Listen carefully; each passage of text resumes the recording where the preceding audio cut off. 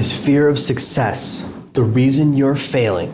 On today's episode.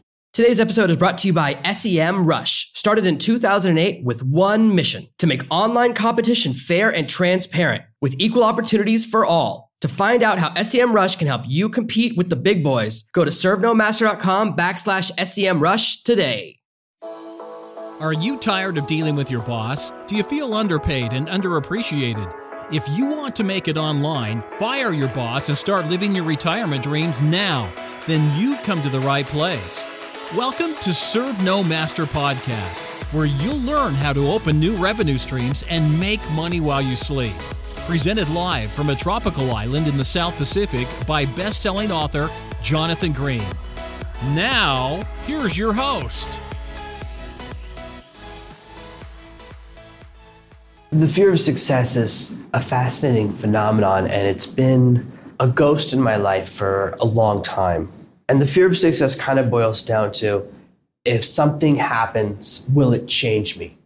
If I get my dream girlfriend, will I start acting differently? If I get good at talking to women, will I act differently? If I get comfortable with myself, will I become a new person? And will I hate that new me? If I make a lot of money, will I change? And my friends will stop liking me and I'll become someone I don't like. There's this fear that we can change into someone that we won't like anymore. Now, the truth is that no matter who you become, you like yourself. Dictators convince themselves they're doing the right thing, that the people under their thumb need their help, they're benevolent, or they're the right thing, even though often they're monsters. So we have an amazing capacity for self-denial. Because we know about that, we often look at ourselves before we change and say, oh, am I going to become like a monster if I achieve this different type of success? Now, fear of success manifests itself in many different ways, but it starts off with this fear that success will turn you into someone that you right now doesn't like. And when I was in college, I was obsessed with saying other people change, but I stay the same. That the things I like, the things I do, the things I say, the way I look would always stay the same.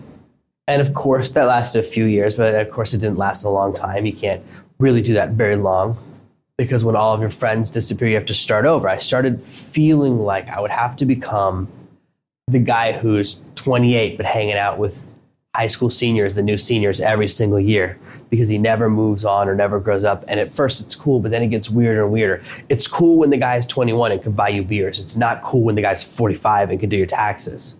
So even these ideas that we can avoid change, it's impossible. The universe is defined by a sense of entropy, which is the natural desire of the universe to move towards chaos. This is why things always fall apart. You take an empty house, it looks amazing. You build a brand new house, no one touches it, and rain, the universe, animal, weather will destroy it. It'll eventually turn into nothing. That's entropy in action. And that's the natural state of the universe. Everything is constantly breaking down. We have to fight against that actively. And if we don't fight against that, then things get worse. It's impossible for things to stay the same. But we have these fears around success, and some of them become powerful. Sometimes we don't realize they're there. And it can start with little ideas where we associate bad thoughts with other people who've had those success. A lot of we talked about this before, of course, a lot of these mindsets that people have about money can limit us. So if we say, oh, you know what? People with a lot of money, they're bad. And there's a lot of ways to say it. You can say that they're jealous, egomaniacs, that they treat people poorly, that they act like they're kings, that money changes you, money is inherently evil. When you start to attach an ability or a power to money, especially a negative one, that will affect how much money you make the rest of your life. And that's just one part of the fear of success. And I want to talk about other areas of it now, because we have talked about the money specific part before, but there's also other things. I was recently talking to someone about podcasting. You know, I released a podcasting course. Recently, I love talking about my podcast. I love podcasting.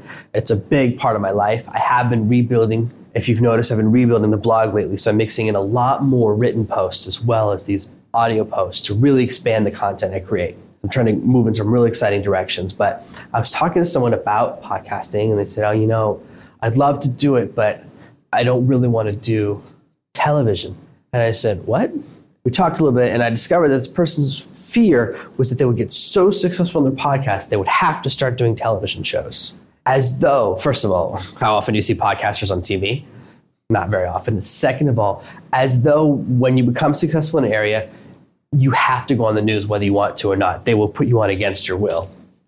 Like, this podcaster didn't want to do an interview, so we waited outside his house all night until we could catch him on the mic walking from his front door to his car. That doesn't happen for podcasters. That happens for politicians that get caught with their hand in the till. It's more of a crime thing, not a small business thing. But this fear was there.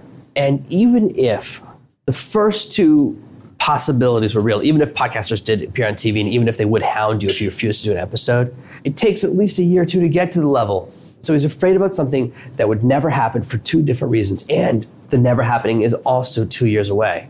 That's a lot of stretch to be afraid of something that still is never going to happen and to use it as a justification for an action. But it's not that weird. I have talks like this all the time. What will happen if I become a best-selling author? Will people treat me differently? People think that you have one really big book or a book that does pretty well on Amazon, and suddenly people start treating you weird. You go to the grocery store and everyone acts like you're a weirdo. Oh my gosh, he's here. You go shopping at the grocery store and they lock the door so you can shop without your fans attacking you. It takes an astonishing number of book sales for you to generate a level of celebrity where people will recognize you. Because I can tell you right now, man, Stephen King could walk right in front of my house on the beach and I probably wouldn't recognize him. You can be, how many authors can you identify? I could tell you roughly what he looks like. I think he's got brown hair. I think he's from New England. Yeah, I know he's from New England, and he might have a beard. Man, that describes 1 billion people. Do you know what J.K. Rowling looks like? You might, if you're a super big Harry Potter person. I sure don't. I don't know what any of my favorite authors look like, not really. Yeah, they have that picture in the back of the book, but come on. They've been using the same book for 40 years. Who's that other guy? There's the author that does Clear and Present Danger, all those books. He's been using the same picture for 30 years. You think he looks the same now as he did 30 years ago? Of course not. People pick one picture of themselves that they love, and it ends up in the back of all their books. But we still create this idea that something will happen weird. If I become a successful author, then people will treat me differently, or then I can't do the things I'm used to doing. Or we have these creations, and whatever they are, if they exist with you and you at all, if you ignore them, they become more and more powerful. You might go, you know what, I'm not going to think about it. And you just try to put it to the side, but it still exists. It stays in your subconscious because it's not just a thought, it's a belief. I believe that if this happens, it will change me. I believe that if I sell this many books, it will change me. I believe that if I move to another country or if I get married, I'll become a totally different person, or that if I have kids, and we have these moments in life that are pretty significant. Of course, I've completely changed. Having kids changed me, getting married changed me, all that stuff changed me. And I, for years, promised I would never get married. So we make all these promises that will never change, and we still do. It's inevitable. But the fear of success, the fear that achieving the next level will alter you in a negative way, that holds us back. So what I want you to do today, I want you to have a really honest conversation with yourself and say, are there things I'm afraid of doing? Am I afraid of what would happen if I succeed?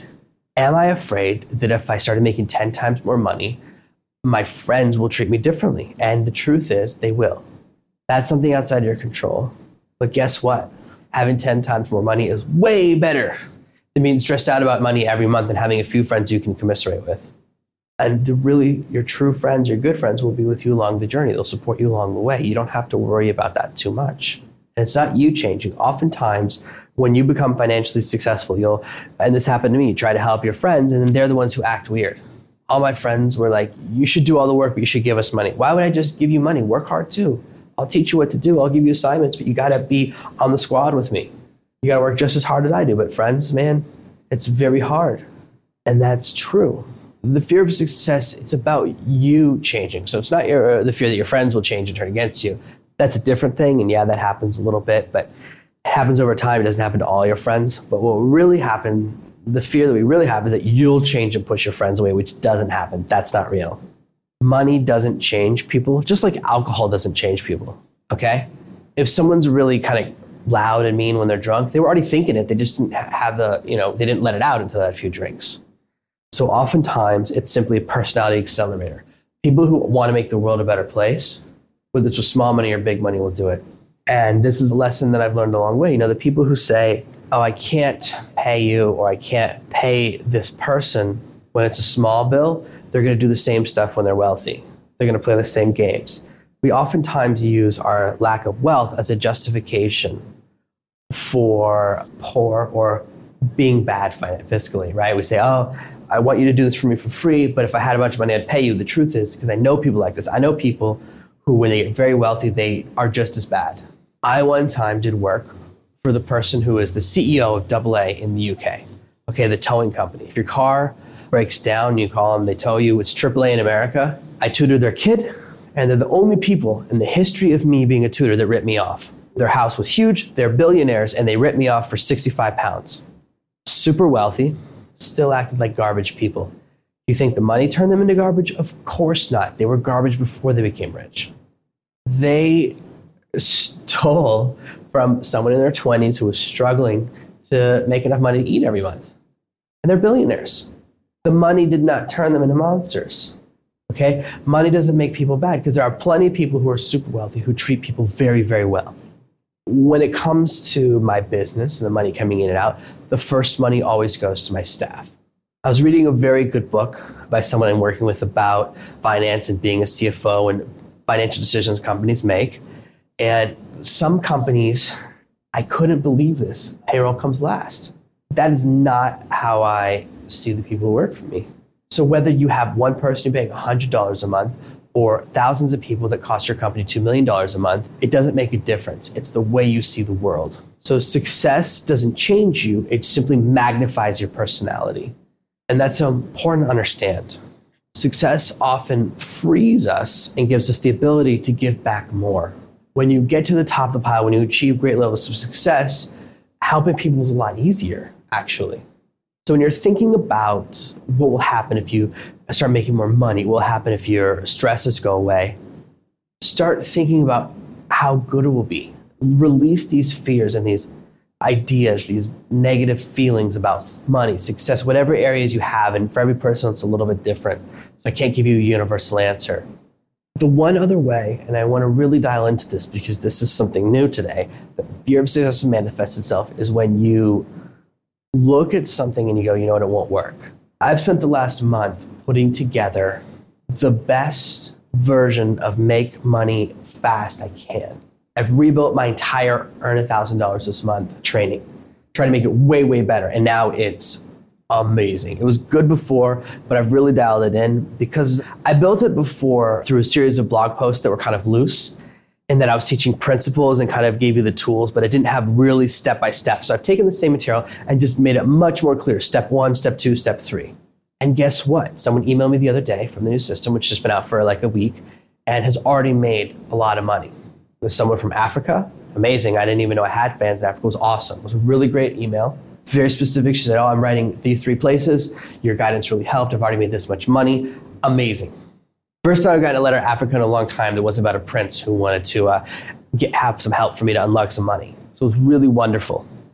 To me, anytime someone emails me and can talk about their journey a little bit, I find that very wonderful and very exciting. I love hearing that feedback. So I love when you guys email me, and I do always reply. Anyone who's ever emailed me knows that's true. But it's really great when someone implements. Unfortunately, 99% of the people don't. And we don't implement. We start off saying, oh, I don't think it'll work. But part of that, the reason we say that is that we don't want it to work. Because what if it does? What if it did work? Especially because it's so easy. The path I teach you can very quickly, within 2 or 3 months, get you to $5,000 or $10,000 a month.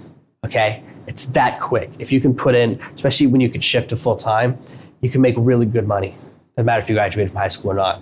That stuff doesn't matter at all. Because you can learn the skills you need along the way. And all the grammar and spelling stuff, Grammarly takes care of anyways, and it's free. So you got a free piece of software to fill in the gap if your spelling isn't that great and your grammar is not that great.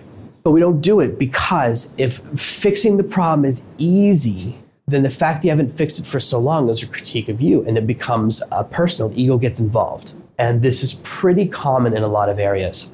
With a lot of products I work on, especially in personal development or personal growth or dating, a relationship, the solution can be very short. The solution to most dating problems can be explained in a paragraph, okay? Same thing for fitness. hey, you're overweight. Here's the solution. Eat less, exercise every day, don't eat anything that's bad for you. Only drink water. Boom, perfect diet. Your life just changed. Now that you know that, in 3 sentences, would you pay $300 for that in a product? Of course not. But what if I wrapped it inside of a bunch of cool names, gave my diet a trendy name, like the Transformers diet, the Transformative diet, the Cybernetic diet, and give it a futuristic name, or I can give it an ancient name, the Caveman diet? Don't pretend people wouldn't buy something called a Caveman diet, because it would sell like crazy. All we have to do is add a little bit of sizzle to the steak. People don't want to buy the solution, they want to buy all the excitement around it. So if we surround it with a bunch of other stuff, we turn it into a 200-page book, it feels more valuable.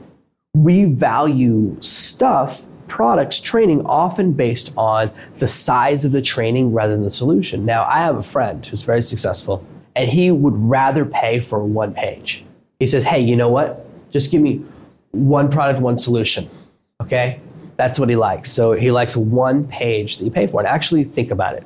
What would be more valuable to you? A 200-page convoluted explanation you have to spend a month reading, or a 1-page diagram with a series of steps you just go through and you have the result you want?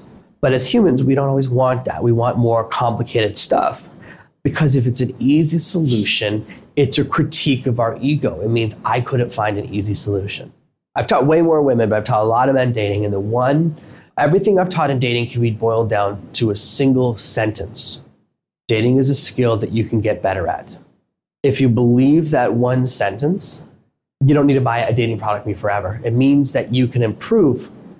See, I grew up, and most of us grew up thinking either you're good or bad. My dad is good at dating, I'm bad at dating, must skip a generation. That was the thought I had when I was younger. I thought I could never get better at talking to women. I could never have healthy relationships. I could never have a long-term relationship, marriage, or kids. I could never have any things I have now. I thought I would die alone, that my bloodline would die off with me, and my last name would disappear from the universe because of this 1 simple belief. So everything else, all the technique, learning the right things to say, understanding how to communicate with people, all that doesn't matter, because all that can be self-taught once you realize, hey, I can get better at this. As soon as you realize it's a skill, not a talent, you can get better at it. And that's a lot of what we teach here at Sterling Masters, and a lot of things that we thought were talents were actually skills. Oh, you can get better at writing. Oh, you can get better at all these different things. I can start a podcast. Doesn't matter if my voice sounds weird, people will like it. That little piece of knowledge is all you really need, because then you can say, oh, each time I talk to someone, I can pay attention to what happens, I can test my results, and I can alter my behavior. Most people, when they go to a bar at 18, they say the exact same thing 20 years later when they're 40, however much they talk to people. And of course, most people, they have 2 or 3 conversations a night at most, but they always say the same thing. Every time they see a woman they like, they say the same thing, and women do the same thing. Women fall into the same patterns.